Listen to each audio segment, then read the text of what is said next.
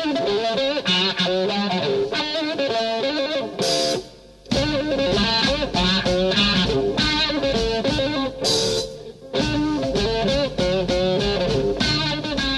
Washington, D.C., this is On the Ground.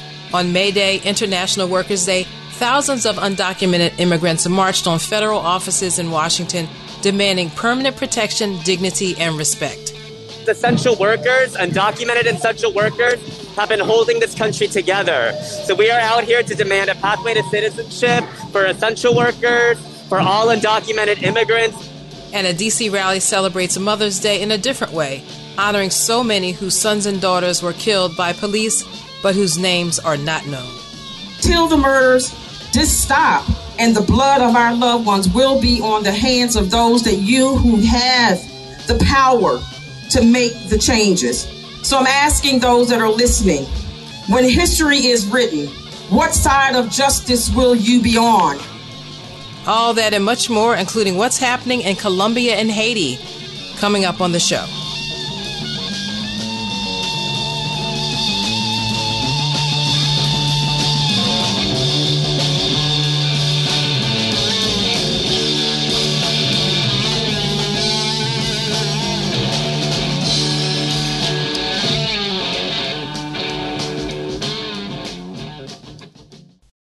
Welcome to On the Ground, onthegroundshow.org, Voices of Resistance from the nation's capital. I'm Esther Iverum. Well, the Biden administration's decision to support a temporary patent waiver for coronavirus vaccines, a move long advocated for by public health experts, is putting pressure on Canada, the UK, and the European Union to do the same. Without a consensus of these wealthier nations, which hold patents on vaccines, the patents cannot be waived. Though these vaccines were created using global research and public dollars, poor countries could still be denied access to vaccines and treatments and could develop as hotspots for outbreaks and new variants of the disease. Just before Biden's announcement on May 5th, organizations including Social Security Works held a rally on the National Mall urging Biden to take action. Fareed Gamina Tumpe from the community organization Spaces in Action reminded the crowd of the urgency for a change in policy. It is very unfortunate that today in India, over 3,000 people are dying every single day, and in Brazil, over 4,000 people are dying a day. But if Joe Biden frees the vaccine, say it with me, if Joe Biden frees the vaccine, we would live in a much more caring world, a much more sharing world. And meeting the needs of essential workers during the pandemic is the focus of a new campaign by DC Jobs with Justice. Chantel James attended an information session this week. On Wednesday, the Metro Washington Council AFL-CIO and DC Jobs with Justice held a virtual rally supporting calling on the mayor to enact the DC Essential Workers Bill of Rights. The Bill of Rights would ensure increased pay during the pandemic and give rights such as emergency sick leave, bereavement leave, emergency hazard pay, and higher standards for workplace safety. Essential workers from across the city championed the cause out of their personal experiences during the pandemic. Essential worker Gisanet Gonzalez gave her perspective. I do think that the DC Essential Workers Bill, right, will give the hazard pay that we deserve. We have been working this whole year under very different and difficult circumstances that not everyone had to go out during the pandemic. There were letters being sent out just to let us know, hey, you're essential. You can go out and you can go work. But we haven't received anything saying, hey, you're a health worker. Here you go. Thank you for your work. Last July, my father has contracted COVID-19. During the time that he got COVID-19, my whole family was exposed. My whole family had to get tested. Why? The only way for me to go around, go to Costco, which kids were not allowed, go into work, my parents would take care of my daughter while I was at work. So we were exposed as well. Thank goodness we didn't get it. But it was a very hard situation financially and personal and at work because I had to quarantine myself and quarantine my family in order for us to keep everybody safe, but keep ourselves safe. Now, I do believe that if we were to have a hazard pay or a sick leave, this person wouldn't be at work passing the virus on. The organizers encouraged the signing of their petition and reaching out to Mayor Muriel Bowser on social media to advocate for the policy. For On the Ground, this is Chantal James. Thousands of undocumented immigrants, many of whom are working as essential workers during the pandemic, marched in D.C. on May 1st, International Workers' Day, which also coincided with Joe Biden's first 100 days in office. That is time enough, participants said, to be on track to keep his campaign promises to the 11 million undocumented workers in the U.S. Yeli Montana spoke on a virtual broadcast by the organization CASA from the rally. Unfortunately, we've seen detentions and deportation continue, even though Biden has committed to supporting the immigrant community. And so we're here with a large group of folks committed in support, and here with allies, all supporting the immigrant community because they were the ones who kept us through the pandemic. And now I'm joined by Lee Adorno, a volunteer with Movimiento Cosecha, one of the mass organizations who rallied in D.C. on May Day, International Workers' Day. Welcome to the show, Lee. Hey, how are you? Nice to be here. Thank you for that introduction. Well, thank you for joining me. And first, I'm sure a lot of our listeners may not be familiar with Cosecha. So tell us a little bit about it and why you came down to D.C. on May Day. Yeah, for sure. So Movimiento Cosecha is a non-violent movement that is being led by undocumented people in the United States. And we are fighting for very basic things in our belief, which is dignity for our community, respect for our community, and respect for the sacrifices that our community makes every day, and permanent protection, right? The ability to be able to live in peace without having the need to always be constantly looking behind our backs, like hiding it from ICE and the administrations that continue to pursue us. And this May 1st, we went down to D.C. mostly to come into solidarity with the international workers of the world on International Workers' Day. And then also because it marked the first 100 days that Biden's administration is, in office. And we went there because we are seeing patterns. We are seeing patterns between his administration and the Obama administration. Patterns that point that there's no hard stuff being done when it comes to addressing the 11 million undocumented people that live in the United States and our needs, right? Needs being that he hasn't stopped the deportations that he said he would stop. Right now, there's about 100,000 deportations already in the first 100 days. That's 1,000 per day, right? Right. And we're seeing also a trend that when the Democrats don't have that many people to deport, they intentionally go out and look for black people to deport, and that's what we're seeing under the Biden administration. That's what we saw in the Obama administration. And so we want to make sure to uplift. They know that there is a whole 11 million undocumented people who he's made a promise to, and that we are here demanding that he commits to the promise. Wow.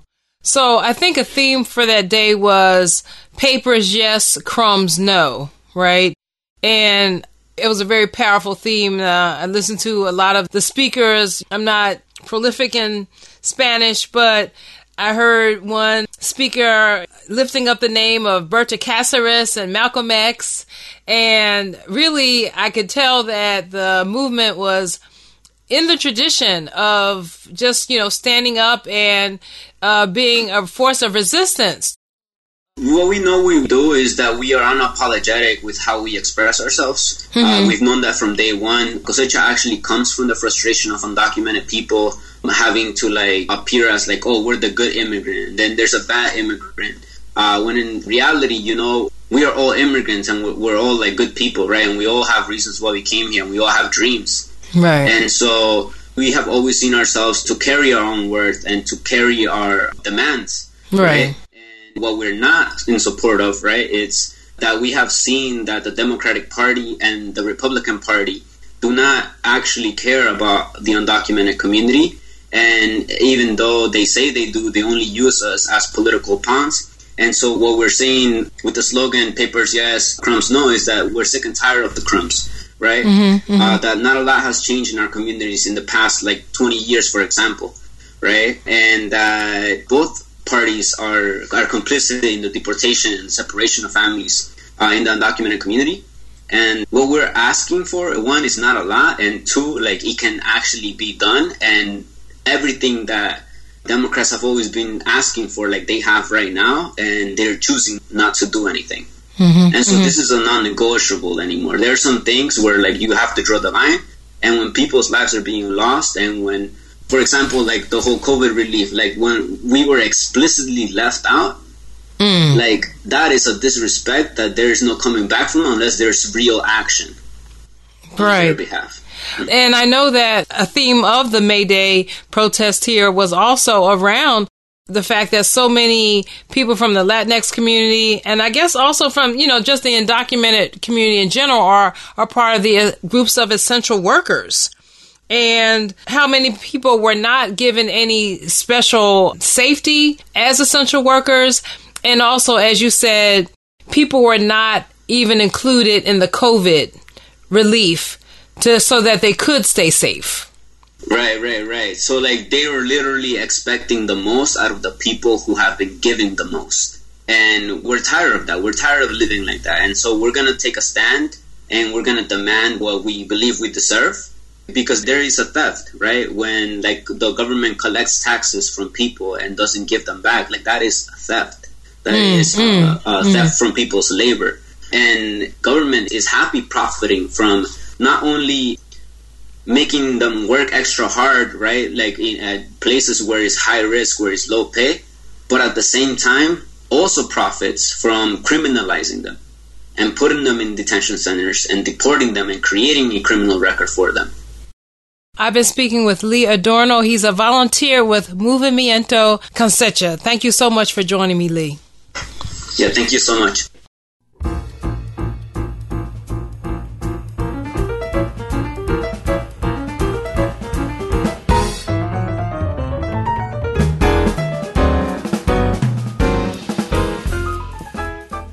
Now, when it comes to the crisis in affordable housing for immigrant families and those native-born, D.C. is not unique. Lydia Curtis has more.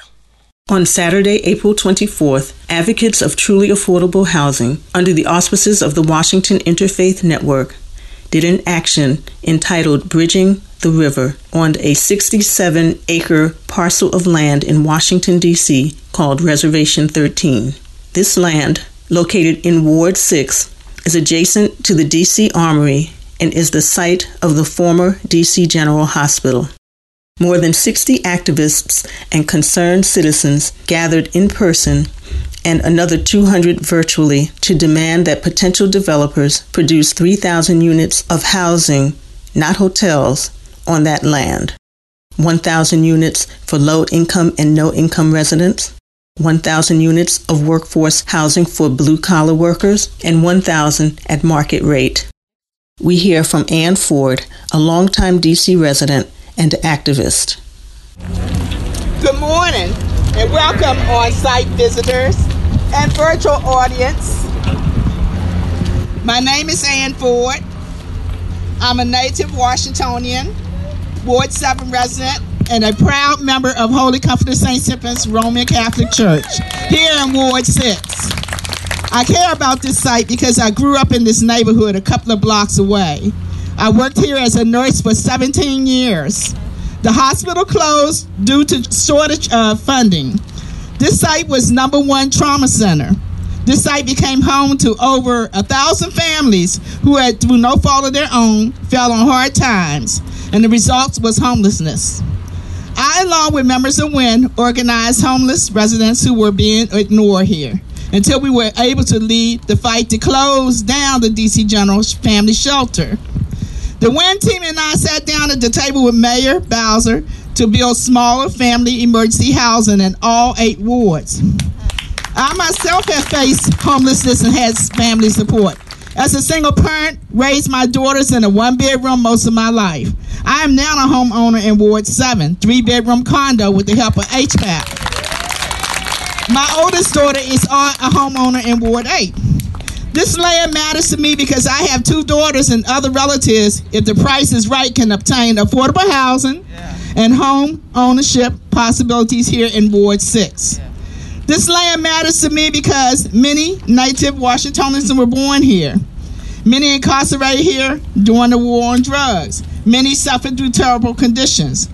This land holds the story of my people, of our people. This land matters because its potential to create stability and wealth for people like me.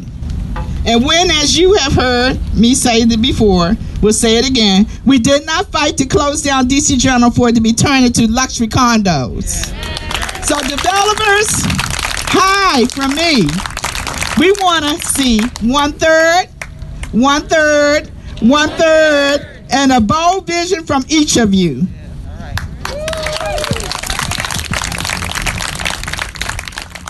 Reverend Matthew Watson, pastor of Christ City Church, laid a public challenge to developer Chris Marshall of NRP and developer Evan Charles of Frontier Community Partners.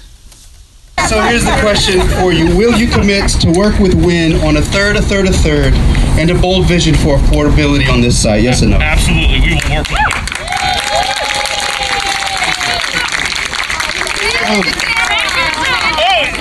We will work with WIN, yes.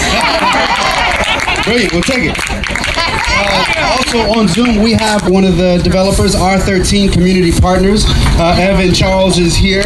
Mr. Charles wants to look to you and ask you the same question. And when I finish, if you can unmute on Zoom, will you commit to work with WIN on a third, and a bold vision for affordability on this site?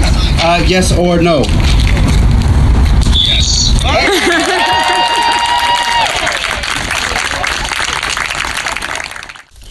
According to 2021 statistics from the National Low Income Housing Coalition, for every District of Columbia household that can get an affordable housing rental unit, there is another family that needs one. The Washington Interfaith Network, or WIN, has been working with the community to change that. WIN provided kites to fly over the land in their signature royal blue to signify the people's claim. Reverend Lamar of Metropolitan AME Church closed it out with a call to action. Time is up for DC developers coming in, only wanting money, but not caring about the lives of the citizens who already live here. Their time is up for political leaders looking the other way instead of standing up for the citizens they were elected to serve. The time is up for church leaders to stop sitting in their tents and doing nothing, instead of crying out, "We refuse to live like this anymore." The 5 developers will make their best and final offers on Thursday, May 20th at 6 p.m. If you would like to be a part of that hearing, please leave your contact information at 202-503-9695, area code 202-503-9695. For On the Ground, this is Lydia Curtis. And finally, in culture and media, Florida Governor Ron DeSantis signed Thursday that state's new voter suppression bill in a ceremony that only Fox News was allowed to attend. And shocking videos and stories circulated this week showing Palestinians being forced from their homes by Israeli settlers, some with New York accents. In one video, children can be heard screaming as their belongings are thrown outside the doorway. In another story, an Israeli man tells a family whose home he is stealing that, quote, "If I don't steal it, someone else will." Even Human Rights Watch labels Israel's crimes as apartheid in a new report. And finally, the Reporters Committee for Freedom of the Press released a report this week for World Press Freedom Day, documenting that journalists covering Black Lives Matter protests faced a record number of attacks, mainly by police. The report says, quote, "Police officers shot journalists with various forms of projectiles like rubber-coated bullets, which can be lethal at close range. They caused serious injuries to reporters, permanently blinding one of them. Officers often ignored journalists' press credentials and flouted news media exemptions to local curfew ordinances. Police also detained reporters using mass arrests and, in at least one case, even handcuffed a TV news journalist as he reported live on air. The report says a Buffalo officer reportedly told a freelance journalist, "F your First Amendment," as police pointed guns at his head. The report noted that while the Biden administration does not attack the press as did his predecessor, his administration is still pursuing prosecution of WikiLeaks founder and editor Julian Assange, which includes charges based solely on the act of publicly disclosing government secrets. And those are headlines and happenings. Stay with us.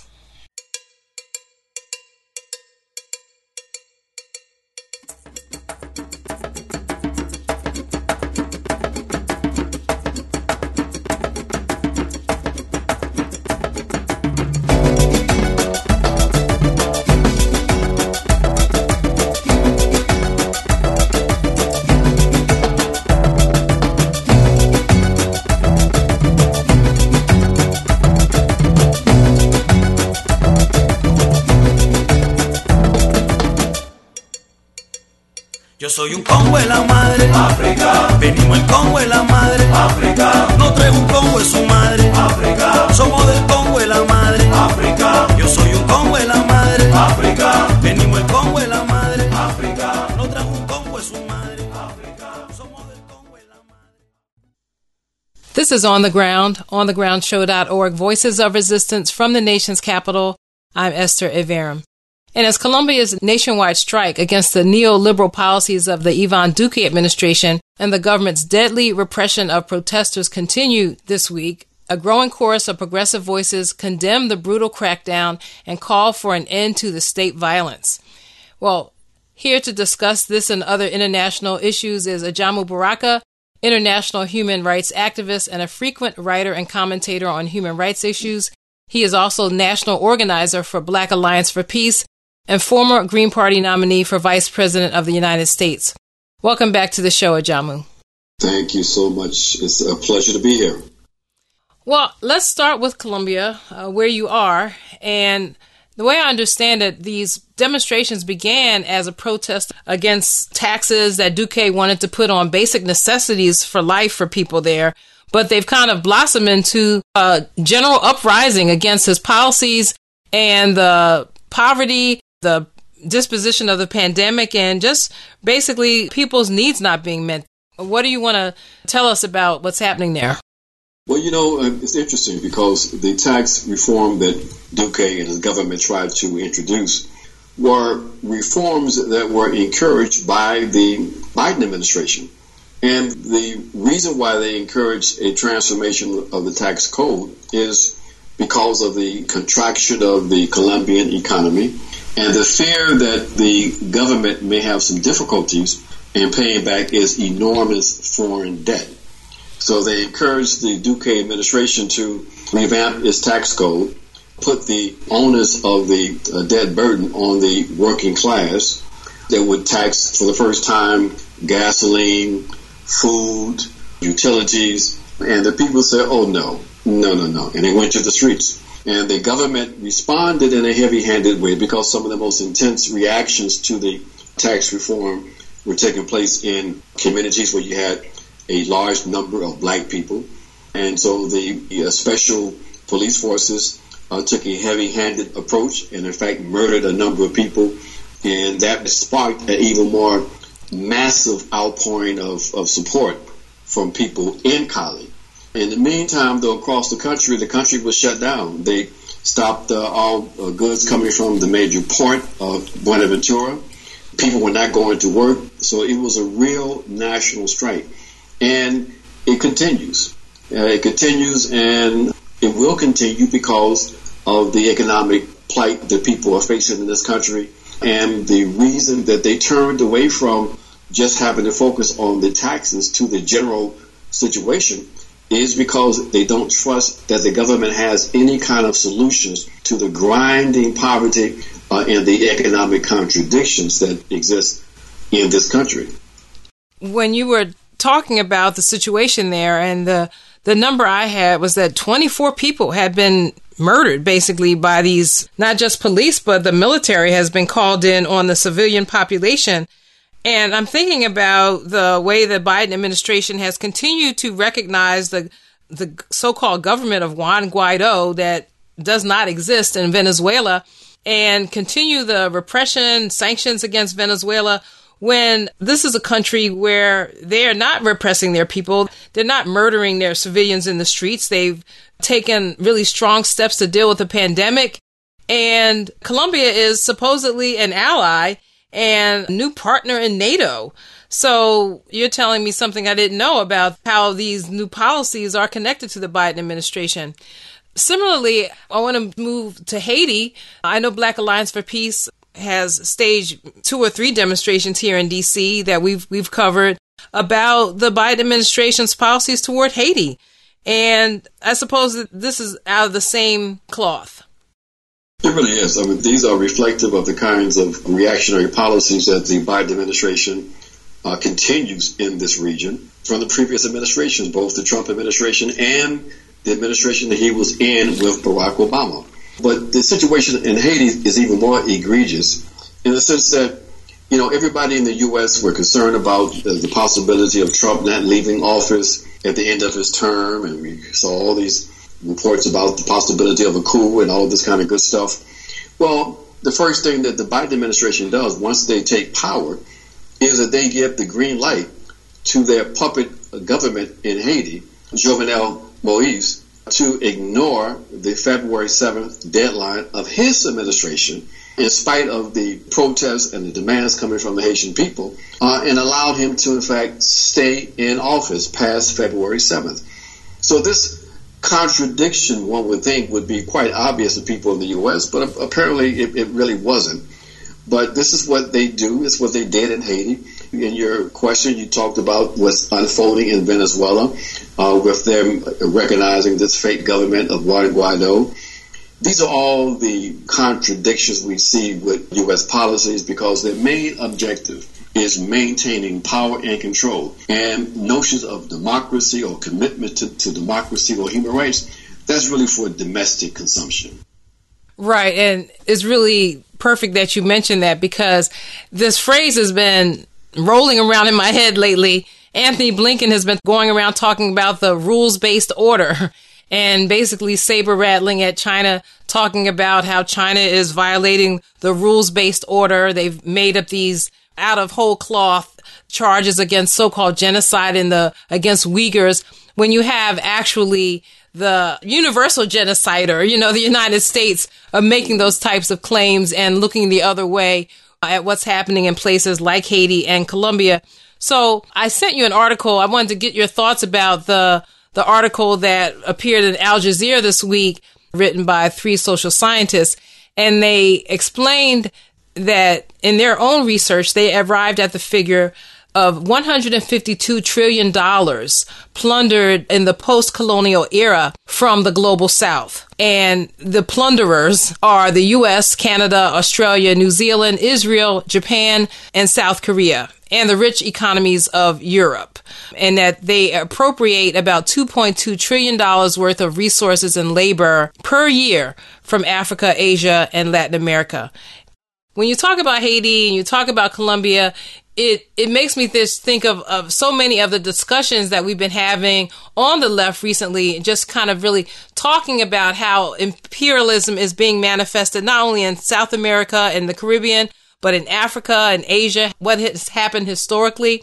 I don't know if you saw the documentary Exterminate All the Brutes, Raoul Peck's piece talking about that. Yes. And there's some pieces missing out of that, I think almost intentionally, like he doesn't talk about Venezuela on the map of places influenced by the Haitian Revolution, for example.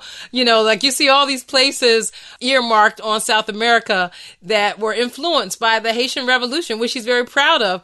But if you look, there's a big empty spot on that map in South America where Venezuela would be, so maybe those are some of the compromises he had to make to get his piece on HBO.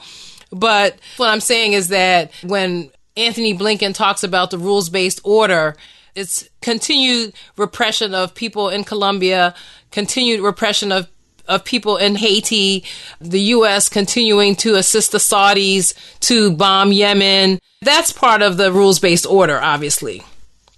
It really is. And that's what the article was touching on, the fact that what we have with the U.S. and with Western Europe is their attempts to try to maintain a certain kind of relationship, one of exploitation and oppression between Europe and the rest of the world, in particular the so-called Global South. And the reason why they have to maintain that relationship is because the relationship is a parasitic relationship. That value has been extracted from these areas for centuries. In fact, that became the material basis for the rise of what we refer to today as Western Europe.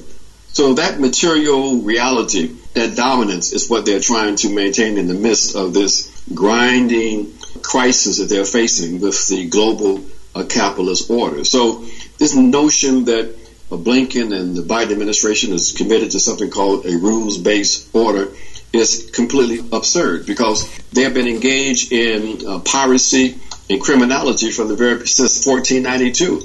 And that's only intensified over the last few decades. So the U.S. has been operating as a rogue state for the last few years, and they will continue. If they were concerned about the rules-based order coming out of the Second World War and the United Nations Charter, then they will withdraw their troops from Syria, from Iraq. They would not have violated the spirit of the peace accords in Afghanistan, but they haven't done that because they are relying on one factor and one factor only to try to maintain their dominance, and that is state violence.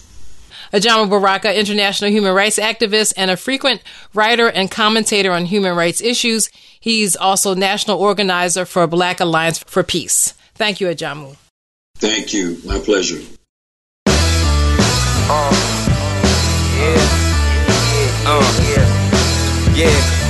My man Spike said school days. Wake up! They've been hating since Benjamin Banneker, the first DC artist to let you know you can't handle us. Taught you how to see without cameras. Created DC, yet y'all worshiping scandalous. Taught you to hate the smart black man. Accused him of acting white, not a dark black man. Pitching that color versus the brain, so that any black man who thinks for himself's insane. I laugh when artists complain about DC. I'm out here fighting for screaming in Fiji. Y'all trying to impress some dudes in PG, or whether it's your mommy or your granddaddy in Southeast. Y'all brothers better pace up. Ain't but so much space they gon' let y'all take up. They legalize trees, whitey getting all caked up. Eyes wide open, y'all brothers need to wake up. I see it. You see it. And the niggas wanna be as much as I'll go blind with eyes wide open. We have said, I can't breathe 1,000,000 times in walled houses against the dirty ground. Millions have cried mama, but watching a murder unfold into one global moment, the whole world was infected and weeping, the angry and raging infested with invisible particles. But though our eyes may weep, this is a warrior speak. The wombs of black women are screaming for justice. Through ashes of fire and determination, the voices of mama will change this nation. We have not evolved from something inferior. We have not come from mud, from clay, from the bottom of the earth. Our crowns were broken, our bodies robbed of the great life they were destined to live. We were sacrifices offered up, all for profit, for the ill-gotten gains, for the unfair harvest of low-life thieves. They spewed their violence across continents. Our people were forced into positions of subservience that raised this country up. And now, in the days of hanging low, the true past is being exposed. We heard the moans. We were watching it. We heard the despairing words. We were seeing it. A man tasting bitter death cries out to his mama. These mothers are raising up to claim their rightful ancestry as queens. There is no belly fire. There is no slow, steady of determination greater than a mother who bore flesh in her flesh, who nurtured life in her body, seeing her child pass through death's door, swallowed up an eternal night before her. The bones of Black people are weightier, heavier. In the grieving quiet of still light, we remain ready to fight. A beating has started. It cannot be stopped. Hear the drum beats, the drum walk, the drum talks. It started in Africa and was brought here. And though our eyes may shed many tears, as long as our hearts are beating, we are demanding freedom, equality for all. Hear the rallying cry. We will not stop. We do not tire. This is an unceasing righteous fire. Justice now. True equality for all. Hear the rallying call.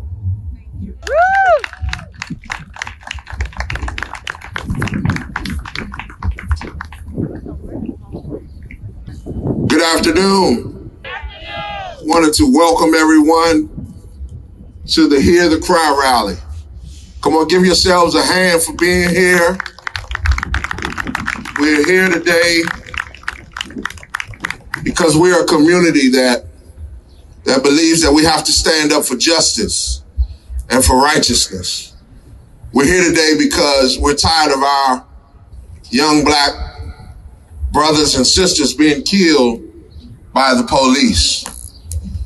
We're here today because many times when we have rallies and marches, we hear from the preachers.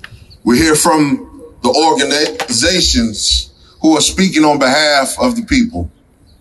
But today we wanted the mothers to speak for themselves.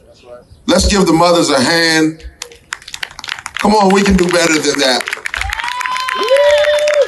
I'm going to call names, and those that are here, you can stand when your name is called.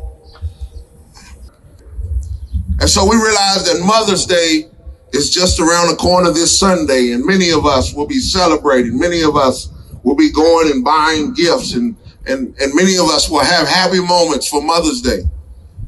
But here in this club, Mother's Day doesn't look the same way. So we wanted to have something so that they know that we haven't forgotten about them.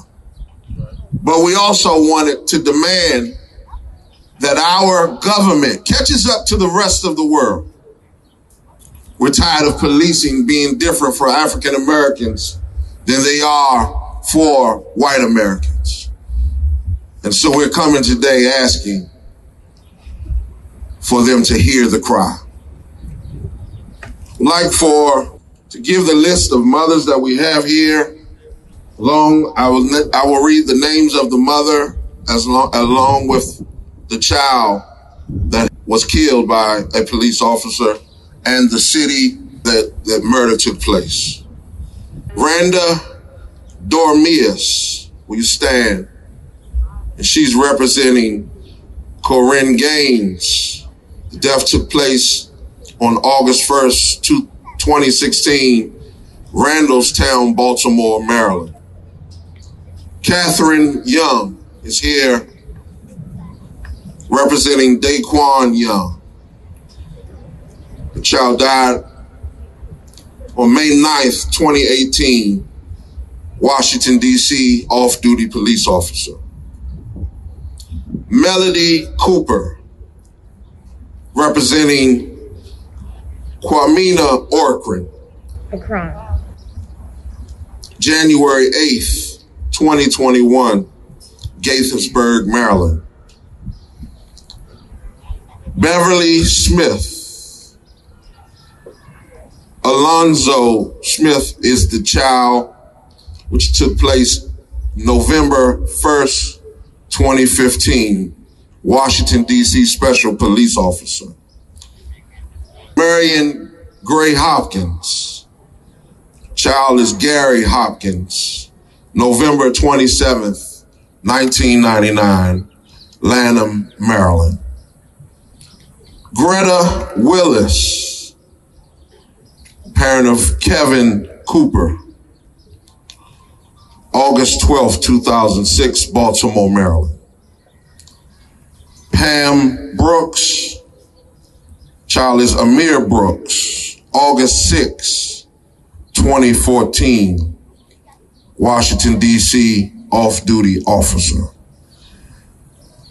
Kadiatu Diallo. Child is Amadou Diallo. Took place February 4th, 1999 in New York City Police Department. Darlene Kane. Dale Bram is the child. October 28th, 2018, Baltimore, Maryland. Tracy Shan. Leonard Shan was her brother. That's September 26, 2019, which took place Germantown, Maryland. Then we have with us two special guests who decided to come down to support this cause. Miss Valerie Bell, the mother of Sean Bell in New York. And then Miss Gwen Carr, the mother of Eric Garner, who we know said, "I can't breathe." Brenda Joyner with Trey Joyner, U.S. Park Police, 2009. Roxanne Johnson, Jamal Bird, killed in police custody, October 1st, 2019. Denise Brown, will you stand? Jeffrey Price, 2018, Washington, D.C. Ms. Karen Brown, we're going to ask you to pray for these families. No justice, no peace. No racist police. That's why we're here today. We need systematic change.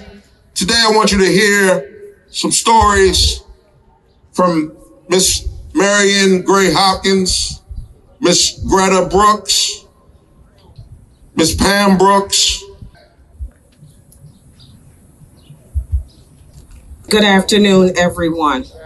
I would like to thank Reverend Gilbert for this opportunity to be here. My name is Marion Gray Hopkins. I am the president and the co-founder of the Coalition of Concerned Mothers, an organization led by Black mothers who have unfortunately lost their children to police violence. More importantly, I am the mother of Gary Hopkins Jr., who was unjustly murdered by two Prince George's County police officers on November 27, 1999, at the young age of 19. Gary was attending a dance at a local fire station. Gary was a peacemaker that night, breaking up an altercation between two partygoers, one friend and someone else that was at the dance. When the dance concluded, Gary made sure his friends were in their respective vehicles. Gary, being a jokester that he was sitting on the outside ledge of the car, making certain that his friends was where he had put them. As Gary is looking back, a police officer comes, blocks them from exiting the fire station. Again, Gary's sitting on the window ledge. He gets out of his patrol car, his gun already drawn. He puts that cold gun to Gary's temple. Gary pushes that gun away. He puts it back to Gary's temple. He pulls Gary off of the ledge of that vehicle by the collar of his car, spinning him around, when a second officer, who was moonlighting at the dance that night, made one fatal gunshot wound center mass to Gary's chest, killing him. My journey to justice, my journey for transparency, my journey for accountability started on that day. Gary's death catapulted me into becoming a civil liberties and social justice activist, because we want change. My cry for justice went unheard. As for those speaking here today, no one heard their cries either.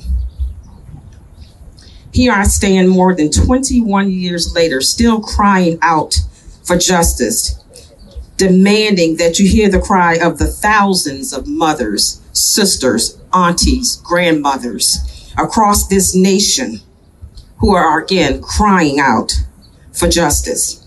We are sick and tired of adding more to this sorority. We didn't pledge to be a part of this, nor did we want to be a part of this club. We have to deal with this white supremacist, racial injustice system every day that treats Black and brown people much different than our white counterparts. It should not have taken the death of George Floyd for us to begin to take actions, watching that video for over 9 minutes while this officer had his knee on the neck for America to say enough is enough and that we must do the right thing. From the time my son was murdered until the death of George Floyd, there was over 21,000 other George Floyd's police-involved deaths. We are tired of adding more mothers to this sorority that we, again, never wanted to pledge or be a part of. So we're here today to demand the passage of the George Floyd Justice and Policing Act. We demand transparency and accountability. We must ensure that all branches of law enforcement are governed the same by implementing laws that will eliminate qualified immunity, eliminate the no-knock warrants, require that the use of de-escalation tactics before deadly force, the implementation of true civilian review boards, ones that have investigatory and disciplinary actions against police officers that don't do the right thing. We want independent prosecutors. Let's reduce and defund police departments' budgets and refund money to the communities, all in an effort to stop this discrimination, to build community trust, and to save lives, preventing the disproportionate rate of killings against people of color. And until the murders stop and the blood of our loved ones will be on the hands of those that you who have the power to make the changes. So I'm asking those that are listening, when history is written, what side of justice will you be on? And I pray that it will be on the right side of justice. Please hear our cries. Thank you. That was Marion Gray Hopkins speaking at the Hear the Cry rally held Thursday, May 6, 2021 on Freedom Plaza in Northwest D.C. More from the rally after a brief break. This is On the Ground. Stay with us. Yo soy un Congo en la madre, África. Venimos el Congo en la madre, África. No trajo un Congo en su madre, África. Somos del Congo en la madre, África. Yo soy del Congo en la madre, África. Venimos el Congo en la madre, África. No trajo un Congo en su madre, África. Somos del Congo en la madre. Ms. Willis. Good afternoon, everyone. It's hard for us as mothers to be here, but necessary. It is necessary because we are the ones who have lost our loved one. We are the ones who cry at night. We are the ones that our heart feels like it's torn out and torn into pieces. But people don't understand the love of a mother and the cry of a mother. After a mother has birthed a child and brought a child into this old cruel world, no matter what goes and what comes, us as mothers, that we will ensure that our child's name will not go down in vain. Their memory will not be lost. Their lives will always be remembered. I am a mother that have lost my 14-year-old son, who was murdered by a Baltimore City police officer in my home in front of me. Unfortunately, on August the 12th of 2006 at 9:30 a.m. in the morning, that we had to encounter an officer that had an angry spirit. An angry spirit. Not a spirit that come to protect and serve, but a spirit that came to kill, steal, and destroy. Because in other communities, the same instances when their sons and daughters are having mental breakdowns, they're able to walk from their homes and go and get some help. But unfortunately for me, because of my son being an African-American young man, his life was taken unjustly in my home. And Baltimore City says that a plastic dustpan is a weapon. A weapon against a trained man. A trained officer who is sworn to protect and serve. But I'm here, along with the other mothers, to serve notice on all of the lawmakers to let you know that mothers, just as Rizpah in the Bible, that she protected her dead, that we're going to continue to protect the memory of our children, the memory of our loved ones. We will continue to protect their memory, that their memory will not be tarnished, and their names will not go down in vain. Amen, amen. Let's give her another hand. Miss Pam Brooks. Good afternoon, everyone. This place where I'm standing, I never in a million years thought I would be standing here. A month before my son passed, his life was taken by the police officer. I remember seeing Miss Gwen Carr on the news. His death was 3 weeks after Eric Garner, 3 days before Michael Brown, 3 months before Tamir Rice. And what you see, it's a pattern on our Black young men. And I just want to say this. Do not wait for a high-profile case to get involved. Please, you have cases right here in the DMV that you can get involved with. I never thought I'd be standing here. I never thought I'd be talking on panels like this, but I'm here because I'm the voice of my son, Amir Damani Brooks, whose life was cut short on August 6, 2014 at the hands of an off-duty Prince George's County police officer. My son's case is a little different because he was on a dirt bike, being a teenager at the age of 17. This police officer suspected my son of being involved in a robbery 8 weeks prior to this chase. He gave his description of the bike. The dispatch told him, that's not the bike we're looking for to fall back. Do you think he fell back? He didn't. No. He continued to chase my son a mile out of Maryland, another mile into D.C. My son hit a tree and he crashed. This police officer chased my son up to the scene, got out of his car, looked at my son and his cousin on the ground. My son's cousin was on the back of the bike. Thankfully, he survived. He got back in the car and pulled off. He left my son on the street like an animal. So I want to just say this to you all.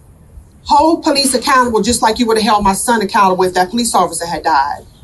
They have to be held accountable for everything they do out here to our children and our loved ones. As long as they keep getting away with it, they continue to do what they're doing. We have to support families. If you see anybody out here that's having something, support that family. Because guess what? It's knocking on your door just like it knocked on ours. Unfortunately, we didn't ask to come here. We didn't ask to be here. But we're here now, and we support. Look at Ms. Carr and Ms. Bell. They came from New York. We support them just as well. This place should be packed right now. This place should be packed, and I'm sad about it. Because if it was a high-profile case, it would be.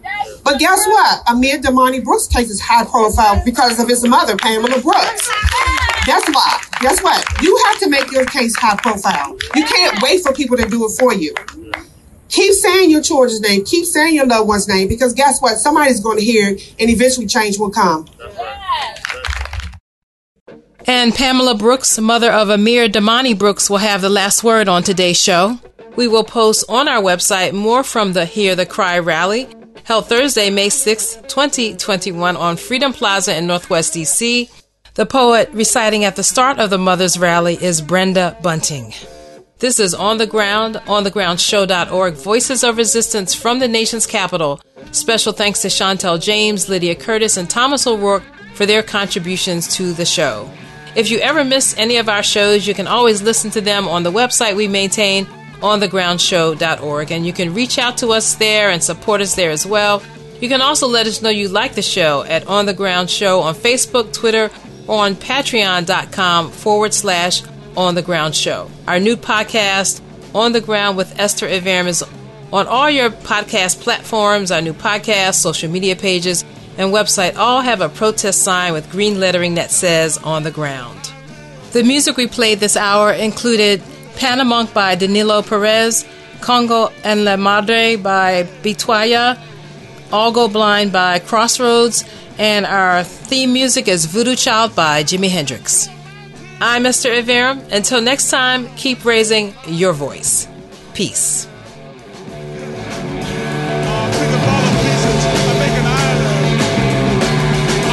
Raise a little sand.